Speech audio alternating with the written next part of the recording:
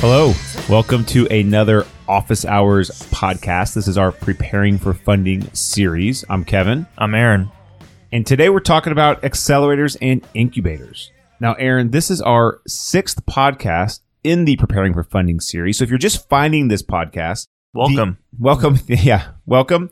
Send us feedback, podcast@velawoodlaw.com. But I want you to understand the intent of this series. What we're hoping is that by listening to this, you will be prepared for institutional, maybe not institutional, but legitimate venture funding, which is typically the seed round. So we're glossing over the friends and family round, which we have discussed, but the intention here is to get you ready for your seed round of funding. So the first 5 topics were incorporation, founders agreements, friends and family investors, which is usually the first round of funding for any startup, pitch decks, and then finding or talking to your initial sophisticated investors. Now, we're going to end this series next week with what your seed round actually looks like and what common term sheets are.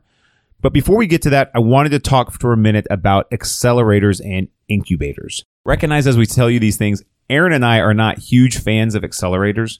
Given the quantity and quality of information that's available on the internet today, you can get a lot of this info just by being diligent and doing your research. If you live in any sort of big metropolitan city, you really don't need an accelerator because there's probably support systems, programs, mentors, partners in place to help you learn a lot of this stuff. So please recognize that. Now, that said, there are some really good ones out there, and I really like the focused ones when it focuses on a niche industry or a niche technology type because they usually have really good mentors and partners and investors who are coming and looking at your deals. Now, as a disclaimer, we do represent a local accelerator called RevTech. RevTech focuses on the retail industry, and I think they do a great job of doing that. Aaron, well, why don't you describe or define an accelerator and an incubator first? Let's talk about the nuances between them. Yeah, I'm going to go in reverse order because I think that's sort of how they present themselves to the startup ecosystem.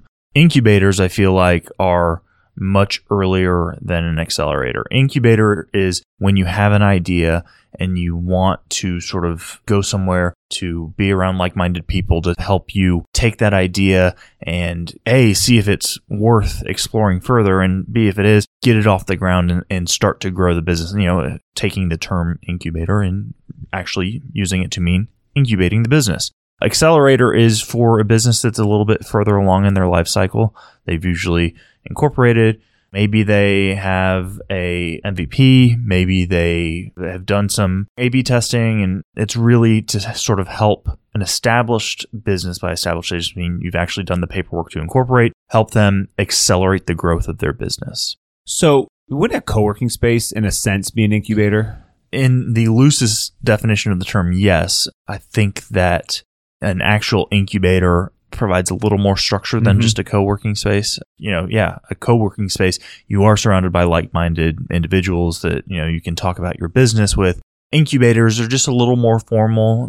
There's usually probably some sort of programming. They have a network of mentors that will help you if you have questions about legal or accounting or insurance or development or whatever. I agree with all of this. An incubator, we don't see a whole lot of them around here. Usually they're going to provide these things like Aaron talked about, office space, mentors, some programming, in exchange for a little piece of equity. When I went to Santo Domingo, Aaron, last fall to help with that pitch competition down there and realized that's a very nascent startup scene, right? I mean, they're 10, 15 years behind where we were. They did have a couple incubators, just places where there was some guy who had put together a co-working space, and in lieu of paying the monthly fees, if you got accepted to the program, you could just work on your startup out of his office and collaborate with the like-minded individuals. And maybe he brings, or the ownership group brings, service providers or investors around to help structure your business or give you ideas for it. And in turn, he takes a tiny piece of equity. And I think this was a little more prominent in years past. Now, most models have moved to an accelerator type model where their goal is to accelerate your business. And the typical structure for accelerator is they'll take some piece of equity up front in exchange for a little cash and a lot of what they deem as in-kind services. So the equity I see anywhere from 2 to 6%, which isn't terrible. It's not great. 2% obviously better than 6%. I do have problems with how much they're valuing the services. You know, some clients of ours have gone through 500 startups and their cash has been okay, right? But 500 startups has some things on the back end which were pretty 500 startup friendly.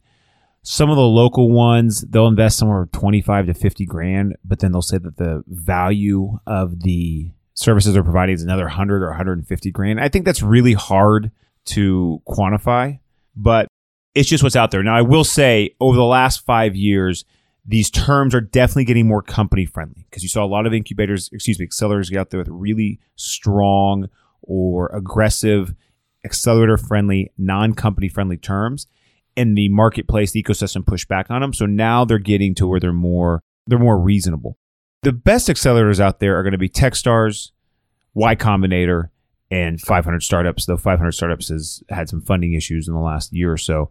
Techstars and Y Combinator, look, if you graduate from one of those, you have a term sheet waiting for you when you get out, right? At pitch day, it's not uncommon for those guys to get fully funded on pitch day. Those are the most prestigious ones out there. We've been fortunate enough to represent a couple guys go through those guys. Super, super difficult to get into, but reasonably so. I mean, some of the most well-known startups out there were former Y Combinator Techstars startups. What I want to caution our listeners on is I think a lot of times, especially for the very early stage companies, they see a term sheet come in from an accelerator or an incubator, and especially if they don't have counsel yet, they will say, look at this, I'm getting money and I really need this money. I'm going to go ahead and sign the term sheet. So that's what I really want to talk about today is what to watch out for, because one, you're right, Aaron, I'm getting some money. It's 25 grand, and that seems like a lot when you first get going. And then two, there's usually a lot of time constraints on these things. Need you to sign quickly if you want to be part of this cohort, right? You got to get in. So what I want to talk about are clauses or conditions to watch out for and to not agree to. So the first one is going to be any sort of anti-dilution. See this all the time. Yeah. We've seen things where an accelerator put into their program participation contract or their purchase contract that says, hey, if you go raise money in the next year and you don't raise enough money, it's not a qualifying round, then we automatically get a bump up to the 4% or 6% wherever we were supposed to be. That one's very frustrating. Two, a lot of times the accelerator will take a right to invest within a certain period of time.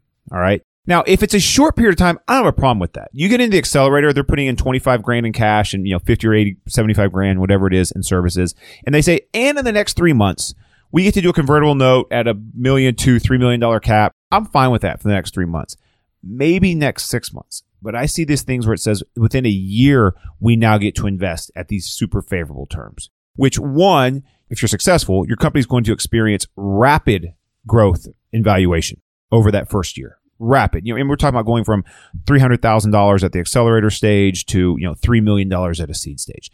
So if your accelerator is getting in at $1 million when you're raising money at $3 million, then you're suffering an enormous amount of dilution that you shouldn't be. Two, the biggest problem with rights of first offer or any sort of preemptive right like that is having to go and sit and wait for that right. Right, Aaron? Well, yeah. And the later stage investors, if they know that, hey, there's this accelerator or incubator sitting out there that's going to have 15 days to exercise its right of first offer, that's going to negatively impact the investor's perception of the deal. I mean, let me tell you guys usually how this works. So you graduate from the accelerator, they don't invest. 6 to 9 months later, your company's doing really well. You've made a couple key contacts. You have a nice conversation with the investor. The investor says, I'd like to invest. Here's a term sheet. Before you can pursue that term sheet, you have to say, oh, wait, investor, thanks for all that time you spent with me. Thanks for your belief in me. I got to run back to these guys who have the ability to invest at a lower valuation, and they get 15 days to decide.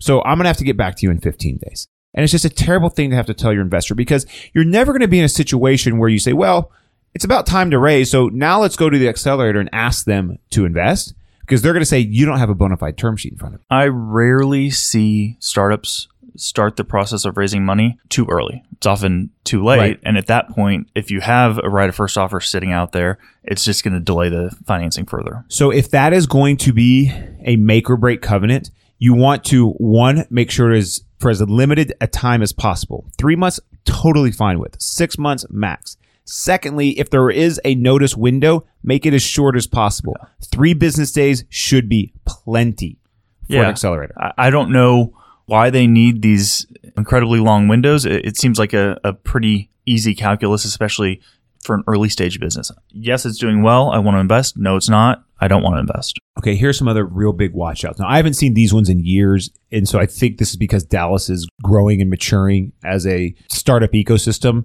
For some of you in less mature startup cities, you might still see some ridiculous things like this. But I used to see some where they would make you go engage their partner company for development services. Okay, you're in this company. We're going to pay you $50,000. We're going to invest $50,000, but you have to turn around and spend $25,000 with my dev shop, who also offices in the same co-working space. That is a terrible idea. Any related party contracts need to be avoided at all costs, and then make sure you're discussing these with your attorney. Unless your attorney's running the accelerator. That's a terrible idea as well. Yeah. I don't have any problem with attorneys running accelerators. If we ever did something like that, Aaron, we would just not represent any of the companies in our accelerator. We'll invest $50,000, but you have to spend $50,000 in legal with us. Exactly. Let's see. I don't like accelerator guys being on your board. All right. I've seen that before. Who should be on the board of an early stage company? The founders. The founders. Only the founders. I think I've used this example before. We're lucky enough to be in a city where Cuban invests quite frequently. And when he does even his seed stage investments, he takes the right to a board seat. He doesn't sit on the board unless they absolutely need him. That's one for probably administrative convenience, but also because Cuban knows even at a seed stage, you're still just investing in the founders. The idea is going to pivot. It's going to change. The product market fit still hasn't yet been determined. You're investing in the founders. The accelerator should not be coming in and screwing with the board. So as we get ready to wrap this up, when you get that program participation agreement and or a stock purchase agreement, you should get both. Please have it reviewed by counsel. Now, if the accelerator says you got to sign this quick, we got to get the program started. If you don't sign this, you're going to miss, that's fine. Just pass and move on to the next one. Anytime an investor or an incubator or accelerator or anybody is saying, we need you to sign this now, no time to have it reviewed, that's a red flag. Yeah, company investor side, they shouldn't have a whole lot of time. They're sophisticated. They have good counsel. Company side should not be in a hurry to do anything. So look, in closing, accelerators and incubators have for a very long time and will continue to play a very important role in the startup ecosystem. The more mature the ecosystem, I think the less value there is for these unless they are a bellwether accelerator like a Techstars or a Y Combinator. And more will come out of that. Techstars and Y Combinator now have programs in Austin. I know some people have talked about moving one to Dallas. So I think you'll start to see those brands grow, and those guys know how to do it, and they know how to do it well. And then also a good accelerator that is focused on a specific industry. I think that can be good, especially if it's a well-written program participation agreement. Hey, if the accelerator wants to give you money and then just take a tiny piece of sweat equity for a 12-week program or a 14, 16-week program where they're going to provide actual value, then that can be good. But this is even more reason why you have to review these things with your counsel. So find some good venture counsel in your community and discuss these things with them. So in closing, you can contact us, podcast@velawoodlaw.com. We'd love to hear your questions or comments. Show notes can be found on the blog, velawoodlaw.com. We'll have a link to this blog with show notes. We want to put a notice out there. Dallas Startup Week is coming April 2nd through 6th. Our own Caroline Fabacher is the legal track captain. So keep an eye out for these events. Starting a business, your first year or two of legal issues. Ask a Lawyer. Our own Aaron will be on the panel there. Hey there. So if you want to ask Aaron a question, you can do that there. And then venture deal terms, what you need to know about raising money. Well, it looks like I'm going to be on that one. You can find more information at DallasStartupWeek.com. I got to run. Remember, rate, review, and subscribe on iTunes. This is the Office Hours Podcast. 5 stars only, please.